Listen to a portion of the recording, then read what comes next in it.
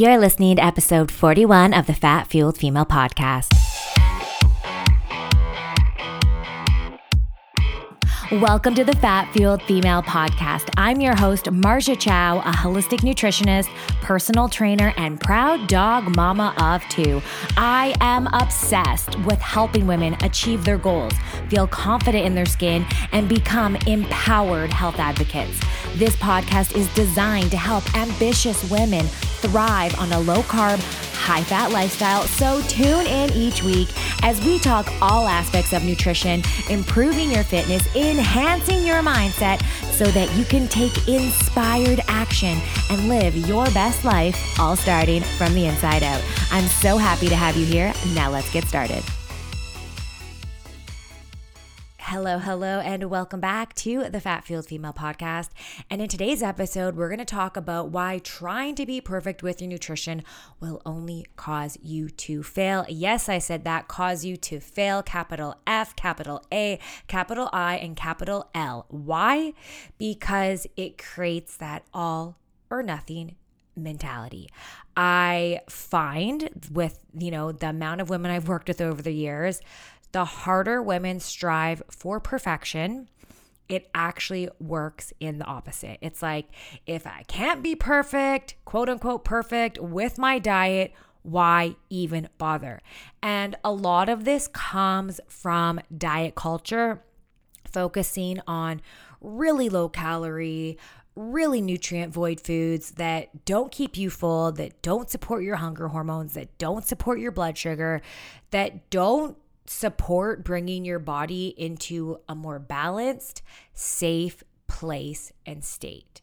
So you're ultimately setting yourself up to fail with fad dieting, since you're really only focusing on the outcome. You're focusing on the end result. 10 pounds, 20 pounds, 30 pounds, 40 pounds, 50 pounds. You think this method, this restriction, this type of eating will get you where you want to go, that you're not focusing on the process. When the process, the doing brings you to your destination, brings you to your outcome. So if you're doing all these things to get to the outcome and you actually really dislike what you're doing and you're only focusing on the outcome, the end result, how effective really is this strategy? Right? If you don't like what you're doing on the day-to-day, but you're only doing it because you want to get to X, Y, or Z result, the strategy is not really going to work in the long term, right? It may bring you some short-term result, but it's never really going to last because you don't actually enjoy the process, okay? So that's why fad dieting, your yo-yo dieting can work short-term, but it never shines in longevity and giving your body a safe place and bringing it into a balanced state, that it's never going to provide those long-lasting results. So 2 really important questions to ask yourself. The quality of our lives is determined by the quality of the questions you ask yourself. If you want better answers about your life, start asking yourself better freaking questions, okay? So 2 really important questions to ask yourself. So number 1, what is your intention?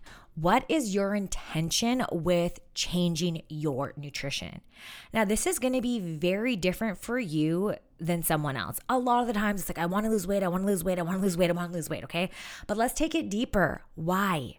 Why do you want to lose weight? Okay, maybe you want to stop feeling heavy in your body. You want to be able to buy that cute outfit and feel good in it. Or maybe it's you want to feel more confident around your partner. You want to be more intimate. Or you want to feel like you did when you were in your 20s.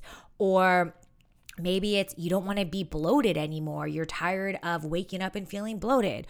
Or you want to get to the root of why certain foods irritate your gut or irritate your stomach. Or maybe you want to have better energy throughout the day. You don't want to have this massive crash after you consume lunch. Or you don't want to have this fuzzy brain where you feel like you're walking around with goggles on. Maybe it's, getting back to weight loss. You want to drop those 30, 40, 50 pounds that you said you've been committed to losing over the last 2 years, but the scale hasn't budged. Or maybe you want to take it a step further and look at the people around you in your life that you love. Maybe you want to be able to play with your kids on the playground or soccer or baseball or tag and not get winded. And this is one of my clients. Maybe you want to wake up, she has 3 kids, and not feel like you got hit by a truck. And then lastly, maybe you want to be able to, maybe your goal is to go into ketosis and see what it's like to burn fat for fuel. So all of these intentions are going to be very different. And whatever your intention is, will determine the steps you choose to take. So say you eat a really refined processed diet, or you're always eating takeout. Maybe your goal is to eat better quality food. Okay. So maybe it's, I'm going to start buying all my groceries at Whole Foods or whatever grocery store or market you're going to be making most of your meals. Okay. Maybe your intention is you want to make sure you're consuming enough protein because you're working out 4 or 5 days a week and your goal is to really build lean muscle mass. Or maybe it's you really want to go into ketosis and see what it's like to burn an alternative fuel source over carbohydrates. Okay. So whatever your intention is, you have to put in the reps. And what I mean by that is you have to give yourself a timeline of what your goal and what your intention is. So ketosis is an easy one. You're wanting to go into ketosis, you're wanting to be fat adapted. Let's look at your calendar and let's look at 4 to 6 weeks to do that, okay? Say your intention was to get your protein up. Okay, well, first off, we have to see how much protein you're actually eating. What if you're eating a measly 30 grams a day, okay? 30 grams a day is around like 4 ounces, is like a chicken breast, okay? It's not very much, okay? So if you're eating 30 grams and you want to get up to 150 grams, how realistic is it to be like, okay, we're going at 150? It's like, let's make these small shifts and changes that don't seem that difficult and don't bring you into overwhelm. Okay. If you're eating 30 grams, okay, let's focus on 50 for this week. Okay. Did you hit 50? Okay, great. You hit 50. Let's get up to 60. Okay. Awesome. You got 60. Let's get up to 70 and so on and so forth. Okay. So that's an important thing. What's your intention? What is your intention with changing your nutrition? Maybe it's, I already went over a bunch. Maybe it's wanting to balance your blood sugar. Okay. So let's stop eating so much carbohydrates. Let's be intentional and specific of the types we eat and the times we eat them. Okay. So second question, what is your nutritional baseline and your non-negotiables? So for example, my nutritional baseline is always having predominantly fat and protein throughout the day. Yes, I will have some, vegetables which contain carbohydrates. Maybe I'll have some low glycemic berries, but for the most part, it's always fat and protein I have throughout the day. If I want carbs, they will always be at night. From an energy standpoint and hormonal standpoint, that is how I feel my best. Or actually, I may have some carbohydrates pre or post workout, depending on what my training regime looks like for that day or for that week. And another nutritional baseline I have is I only eat ethically sourced meat. So grass-fed, grass-finished, organic, wild-caught seafood. If I'm out at a restaurant and they don't have ethically sourced meat, I will have seafood if it's wild-caught, or I will just eat vegetarian, right? Another baseline, I do my best to avoid all seed oils, canola, corn, safflower, sunflower, soybean oil. And those are like my nutritional baselines that I feel my best at. Now, non-negotiables for me. I love sushi. I eat sushi once a week, okay? That is a non-negotiable. I'm going to incorporate that into my nutrition. Another non-negotiable is I allow myself to eat dark chocolate, 70 to 90% every day. I'm not willing to give that up. And I find when you deprive yourself, when you don't allow yourself to have something you really enjoy, when you deprive yourself, you want to eat it all the time. It's like the forbidden fruit. I remember growing up as a kid, my mom, vegetarian, more actually a pescatarian, and we never had any like refined or processed foods in the house. My best friend, she had Dunkaroos, she had ice cream, she had everything. So when my sister and I would go there, we would be the biggest little piggies and eat everything until we were like pretty much sick. Whereas my friend, she had that that food all the time, so she didn't like overindulge because it was always there. Now, obviously, this isn't the best example. We don't want to be eating like shit food, but I'm saying when you deprive yourself and this is forbidden, you can't have this. When you do have it, it's like you're going to eat all of it. You're going to eat everything but the kitchen, everything including the kitchen sink, right? So it's like, look at what foods you actually enjoy and what you're just not willing to give up to reach your goals and get the results you want, because you can incorporate things into your protocol that are specific to you and still get results. And by doing this, by looking at what your nutritional baseline, you're going to figure that out through trial and error, okay? Looking at your nutritional baseline and looking at your non-negotiables, this is what's going to create a structured plan that works for you, okay? Another thing that I actually incorporate is, and this people might be like, what? Dairy Queen ice cream. Yes, I know it is loaded with chemicals and crappy ingredients, but I enjoy having Dairy Queen ice cream from time to time, every 2 to 3 months. I didn't have it for 5 years. I didn't have eat my own birthday cake for 10 years. How sad is that? So much restriction, so much deprivation, such an unhealthy relationship with food and my body. So again, it's about finding what lights you up, not lights you up, but what you enjoy eating. You can always find healthier alternatives, right? Like if you love Dairy Queen ice cream, like I like having it from time to time, you can find healthier keto friendly ice creams, right? If you love having French fries, okay, well, they're loaded with trans fat, they're garbage oils. You can get an air fryer and make, yam fries with avocado oil or, potato fries from time to time. It's about looking at the foods you enjoy and learning how to incorporate them into your nutrition in a way that works for your energy, works for your hormones, and still provides results. So now my nutritional baseline and my non-negotiables may be totally different than yours. Maybe you may not be as concerned with the protein you eat. Maybe you might buy conventional meat. That's your choice. It's your body. It's your money. You're deciding what you choose to put onto your plate and where you spend your dollars. Okay. So, and it might be different depending on where you are with your journey and your behavior with nutrition and exercise. If you're just starting, I highly recommend, you start out with at least 30 days. Why? Instead of like, okay, well, I'm going to do a week and then I'm going to add this food back in, then I'm going to have wine. It's like, give yourself that time, that 30 days to really change your palate, okay? To change your taste buds and to see how you feel actually eating, whether it's more fat, whether it's real food, whether it's higher protein.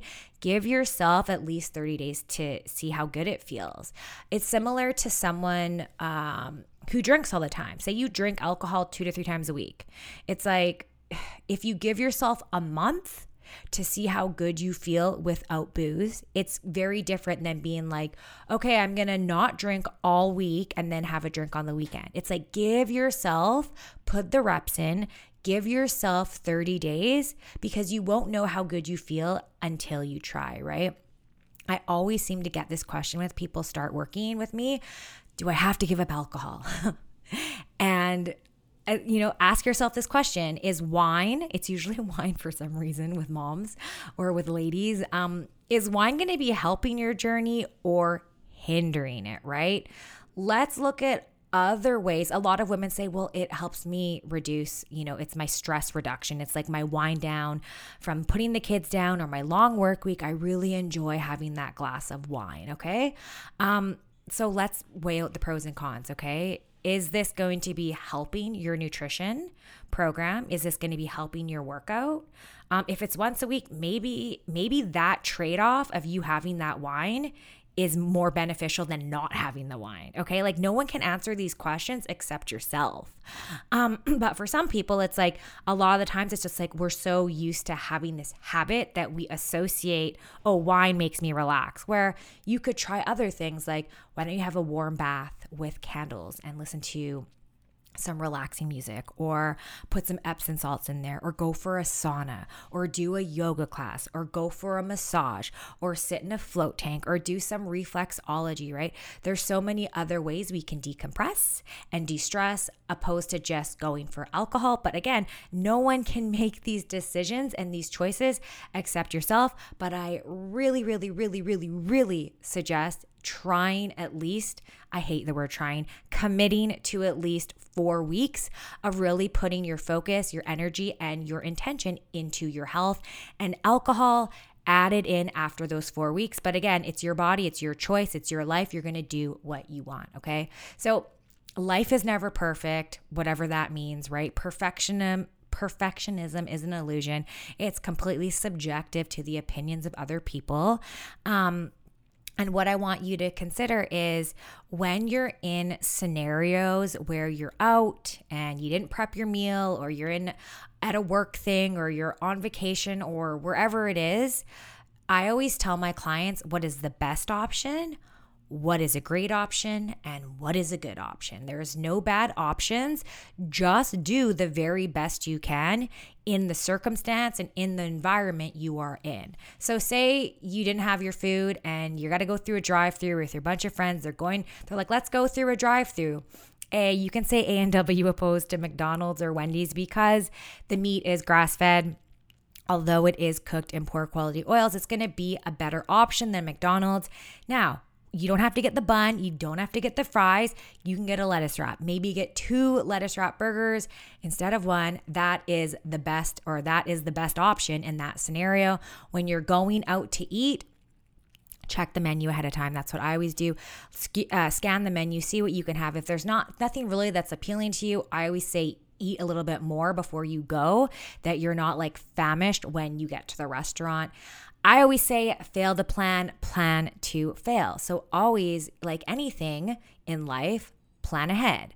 Look at the menu, plan out your meals, look at recipes. What are you going to have this week, right? Like, don't just wing it, because when we wing it, we make, I don't want to say bad choices, because I don't like using the word good or bad, but we don't make the best choices we can make, okay?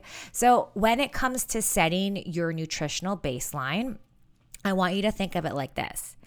If you're training hard for a marathon and someone told you have to train for 3 years straight, you would be like, no, that is way too long, okay? But if someone said, okay, to train for this marathon, you're going to train for 3 to 4 months, your brain can conceptualize that. 3 to 4 months, yeah, I can do that. I can work towards that goal, okay? Or say you're working really hard for a promotion at work. You're like, okay, I got to put in the reps. I got to do 6 to 8 weeks of like whining and dining clients and staying late at the office. You can do that, right?